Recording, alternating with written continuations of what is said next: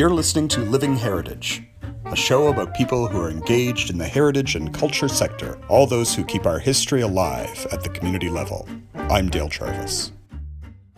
In 2020, Heritage NL designated a concrete footbridge in Bowring Park as a registered heritage structure, one of the first modernist structures in Newfoundland and Labrador to be recognized as such. The bridge was designed in part by influential architect Blanche Lemko van Ginkel, and it has been an object of fascination and study for Newfoundland architecture student Sarah Reed. In this edition of Living Heritage, I chat with Sarah about her interest in the footbridge and share some of the audio she recorded in conversation with Blanche van Ginkel herself. My name is Sarah Reed, and I'm a Master's of Architecture student at Dalhousie. I'm currently completing my thesis and will be done in the spring. In my architecture undergrad, I wrote a paper about the footbridge in Bowring Park and the architects who designed the footbridge. They were Blanche and Sandy van Ginkel, and specifically focusing on Blanche and her work on the bridge. My paper talked about her work, specifically women in architecture, some of the misconceptions and miscredit of the bridge in local news and in other writings, and some of those that ultimately lead to gender issues in architecture. And just from there, I was really interested in her work and continued studying it. And that's how I was introduced originally. So anyone who is familiar with Bowring Park, there are a lot of bridges that do span over water. And this one specifically spans over the old railway track. So it is where the high terrain of the park meets the lower, and it forms this cantilever bridge. It's a little hidden with some vegetation and bushes right now, but it's a concrete bridge. You can see it kind of when you're walking up from the tennis courts, and it's absolutely beautiful. There's a little, kind of grit to it. There's cracks and some graffiti on it, but if you just walk across it and run your hand across the handrail, it's a really interesting form. And yeah, it's definitely something you should check out if you haven't seen it yet. I maybe heard about it in my first semester because that's when the articles were coming out about the bridge. And it was this gem that was hidden and found and by this marvelous engineer, Ove Arup, who was a part of the bridge, but it was actually designed by a female architect, Blanche, which I found out later, and that's what made me so interested in this kind of mystery of the bridge. Her and her husband practiced in Europe and then had some projects over in Canada, like the Montreal Expo, and they did a lot of landscape projects here. She was one of the first females to be accepted to McGill Architecture. And she was just a pioneer, I think, for females in the field. She basically talks a lot about how difficult it was being in the field. There was a lot of oppressions faced by women, and she overcame that and won so many awards, and then ended up being like the dean of U of T. And yeah, she's just such an awesome lady. So what are some of her favorite works for you and why? Well, in architecture school, you learn a lot about the famous architect Le Corbusier, and specifically his building Unité d'Habitation. I found out later that she designed the top portion. It's a housing unit in France, and it was this really fun portion on the top, amazing views and community space, and she had a huge part in designing the top portion of that. So it was really cool to know that she had such a big part of a building that you hear, almost every week in architecture school when you're learning Architecture 101. So I think that's definitely one of my favorites, but also the bridge. Like when I found out she designed the bridge, it was just, that was it. It's such a quaint piece. And she was awarded the Massey Medal in 1964 for the bridge. So it was a huge accomplishment for her. Yeah. What was her involvement with Expo 67? They did a lot of the initial planning of it, her and her husband, Sandy. And they did a lot of planning in their day, especially with parks. So they had a lot to do with that in Expo 67. My understanding is that she was also one of the people who helped save the older part of Montreal, that she was one of these people who recognized that though she was maybe a modernist, that this was a very important architectural component of Montreal City. Yeah, absolutely. I think that had a lot to do with coming from Europe too, where parks are just really celebrated there. And it's definitely something that can be lacking in some Canadian cities. So I think it might have been their goal, I think, with urban landscapes and bringing people into that with their planning skills into Canada. So tell me a bit about how your life has intersected with her work. Yeah, so after writing the paper, well, a couple semesters after, I applied for a job at Heritage NL. And this interest led to many conversations on my work on the bridge. And then I found out that the bridge was in talks to be the first registered heritage structure, modernist heritage structure. I had the opportunity to work on some preliminary work for that, writing some statements of significance, and then also having the opportunity to talk to Blanche. So I called her up one day and we had a little chat for about a half an hour. She lives in Toronto, and it was so amazing to talk to her. I was very nervous, but she was such a lovely woman. We had great conversations. She's funny and witty, and had so much amazing things to say about Newfoundland and the people here and her involvement in the bridge, and coming from Europe. And she talked very highly of her husband. So that was really wonderful. And from there, I ended up being able to be invited to an event called In Her Record, which was hosted by the architecture schools at U of T and McGill, amongst many great architects and students and teachers, just celebrating her work and her life. And it was such a great opportunity, and I'm hoping to continue the conversation around the bridge and Blanche. How did you know that she was still alive and out there? And she was a part of this documentary. I think it was in 2018. I'm not quite sure. I think it was just through Google. It said she was 95 years old or 94. And I thought, if she is still alive, I need to talk to her, because why not? So I did some more Googling and I found her daughter. I don't know if it was through LinkedIn or Instagram or something, the power of social media these days, but I tracked her down and I sent her an email and told her what I was doing and what I was researching. And she was happy to give me Blanche's phone number. And she said she'd be more than happy to talk to you. And it went from there, and just called the home and had a chat, and it was really lovely. So what would you like to see happen with the footbridge? What do you think needs to happen next? I think there needs to be some sort of rehabilitation for sure. And I know that comes with a lot of work and a lot of tests and finding out, what the inside of that bridge is looking like, and then go from there. I think it would be so nice if there could be some sort of plaque or recognition for the Van Ginkels on the bridge, to name it even, so people know, and that it is called the Van Ginkel Footbridge and people know about the Van Ginkel Footbridge. Maybe there's something done with the vegetation around it on the lower portion. I know the top portion has some really beautiful hedges, but it would be really nice just to see it celebrated with just recognition and just knowing that it's there, because it is a hidden gem. So I think it should be shown to the world. She talks about this connection with architecture and the body and these interactions between the body and the urban landscape. And I think you can see that in the bridge. There's a human scale to it. And I think you can see that in some of her planning. So there's something about that I really admire.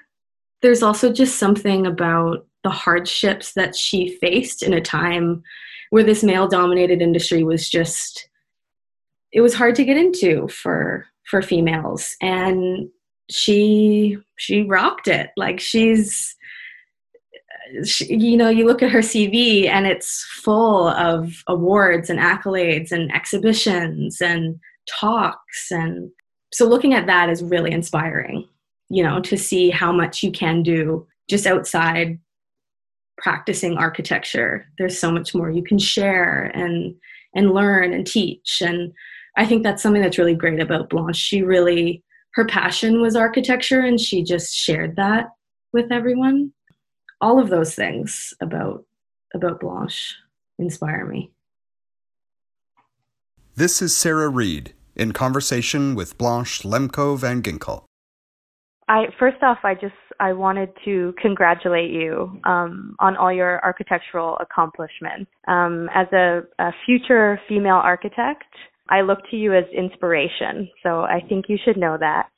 And I think that your design of the bridge here in Newfoundland was a very important project, and it's valued here. So I'm just wondering maybe some stories or something you can tell me about that time, if you do remember. I'm glad that you put it that way, because it was a long time ago.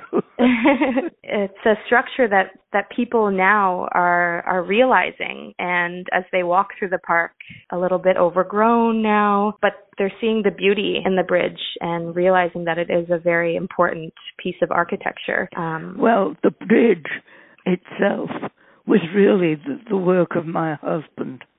I did have considerable responsibility for the plan of the park. The bridge itself, as a work of engineering, was his responsibility. And I think it's very elegant. It is. It's absolutely gorgeous. And it's a very prominent modernist structure for the province. Probably one of the first. I think it got the ball rolling, for a lot.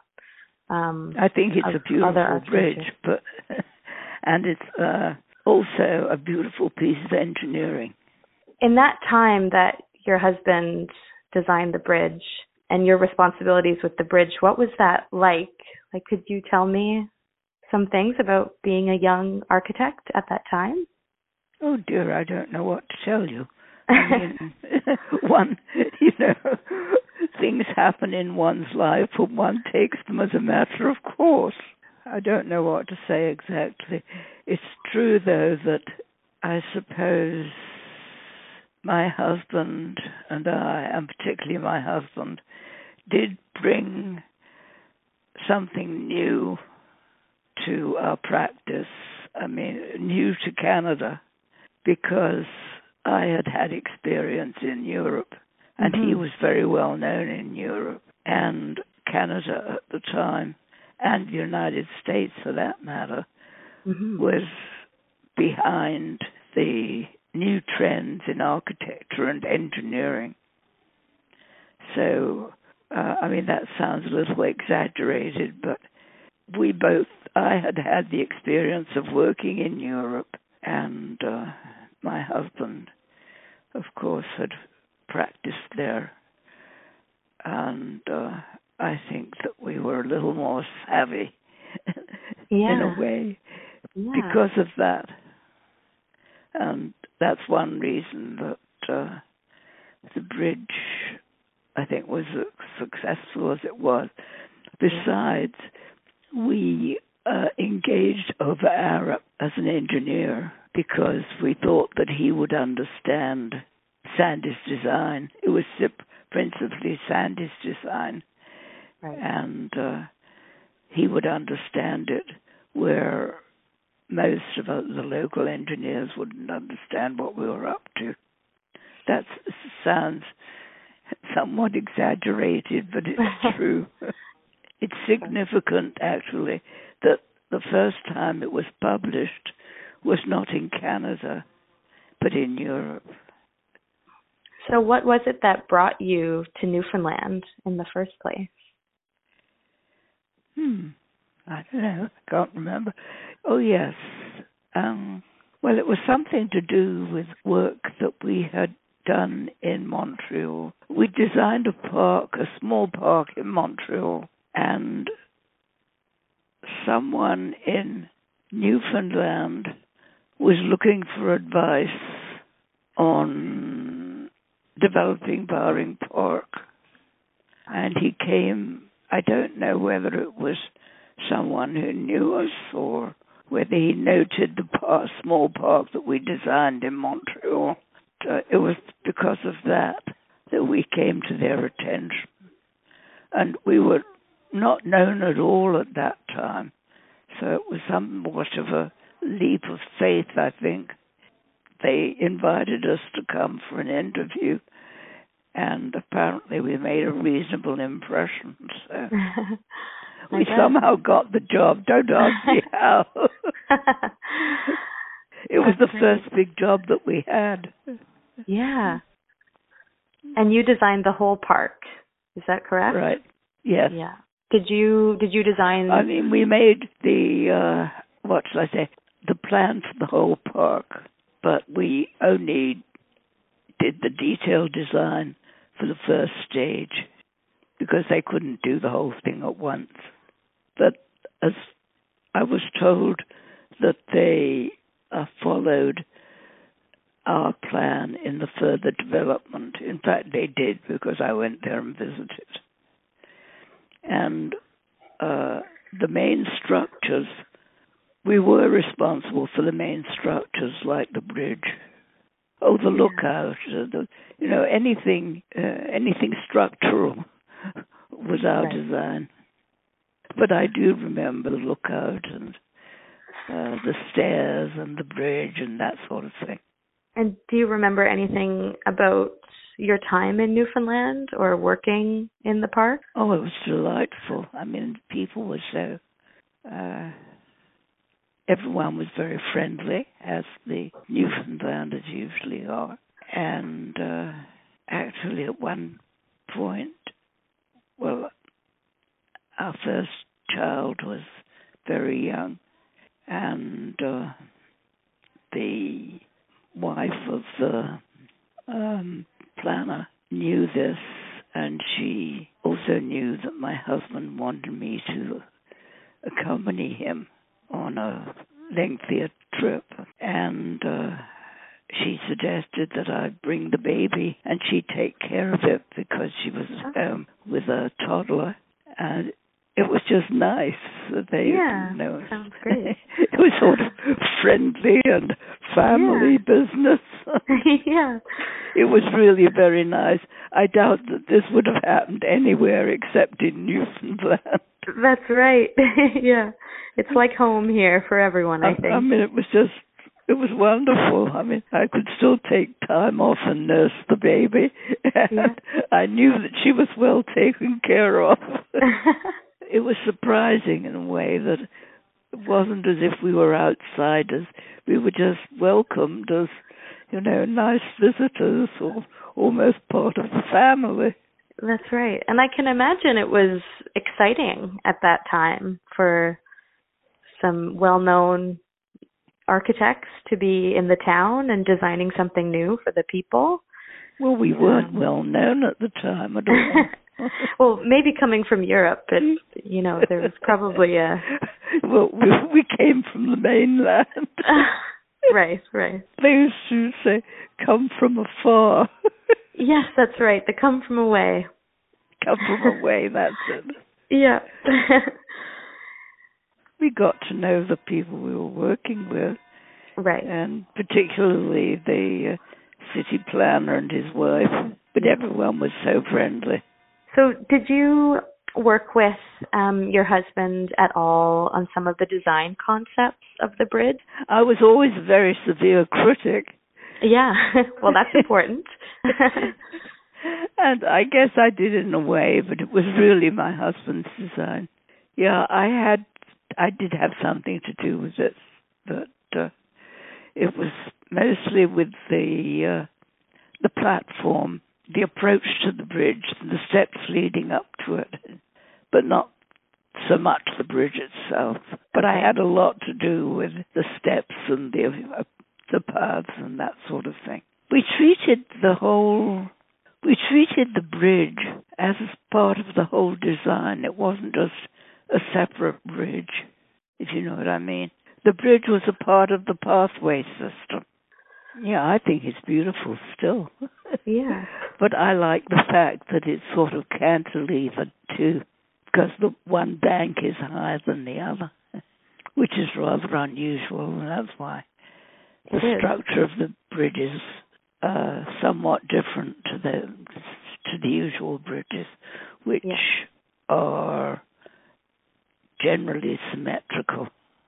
One has an idea about design, and one tries to make it straightforward and unpretentious and good engineering. And also, if it is good engineering, it usually is quite beautiful. So I don't know how one puts that. You know, if you're a designer, you're a designer. Yeah, because there are a lot of interpretations, especially most recently when the bridge was recognized by the public here. A lot of people see the bridge in different ways and talk about it. Oh, really? The design of it in different ways. Yeah. Oh, I'm surprised. That's nice. It's glad. really nice. Yeah. I still think although it's small, it's quite an elegant piece of work. It's beautiful. It's one of my favorite pieces of architecture in Newfoundland and Labrador, I must say. Really? Yeah. Oh, that's and nice to hear. Yeah, I got the chance to write a paper about the bridge in undergrad, in my architecture undergrad.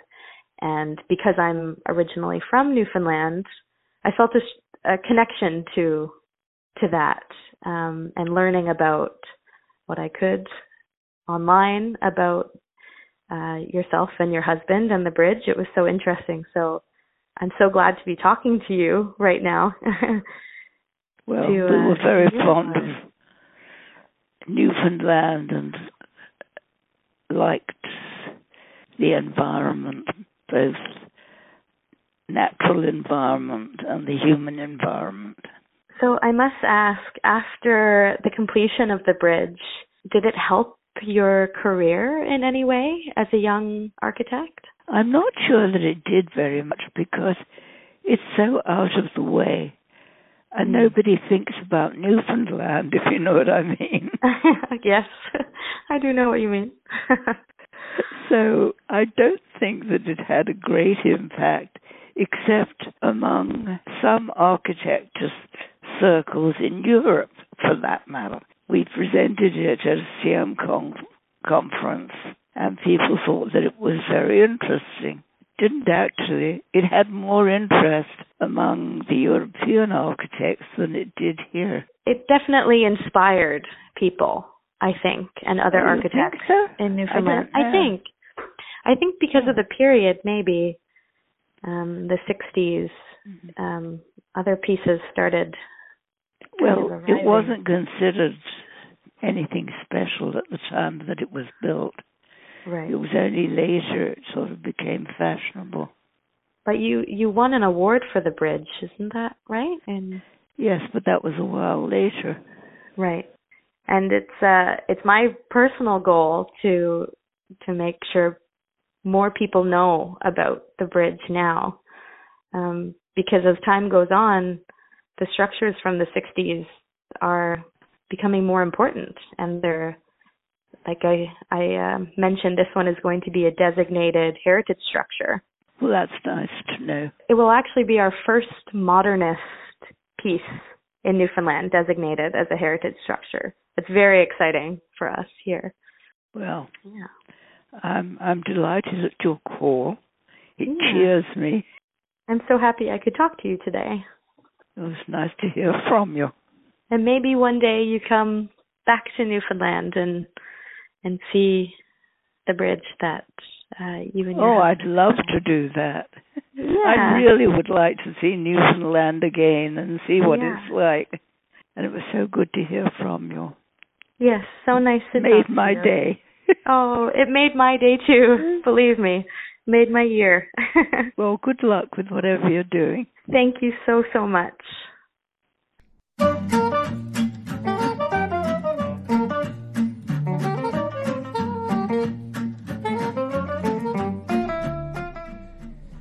You've been listening to the Living Heritage Podcast, a co-production of Heritage NL and CHMR Radio at Memorial University. You can find previous episodes on iTunes or wherever you download podcasts. We're on Twitter at HFNLCA. Do you have a question or a suggestion about an aspect of culture and heritage you want us to explore? Send us your mail, and we'll do our best to answer it in an upcoming show. Email us at livingheritagepodcast@gmail.com. Our theme music is by Lache Swing. Thanks for listening.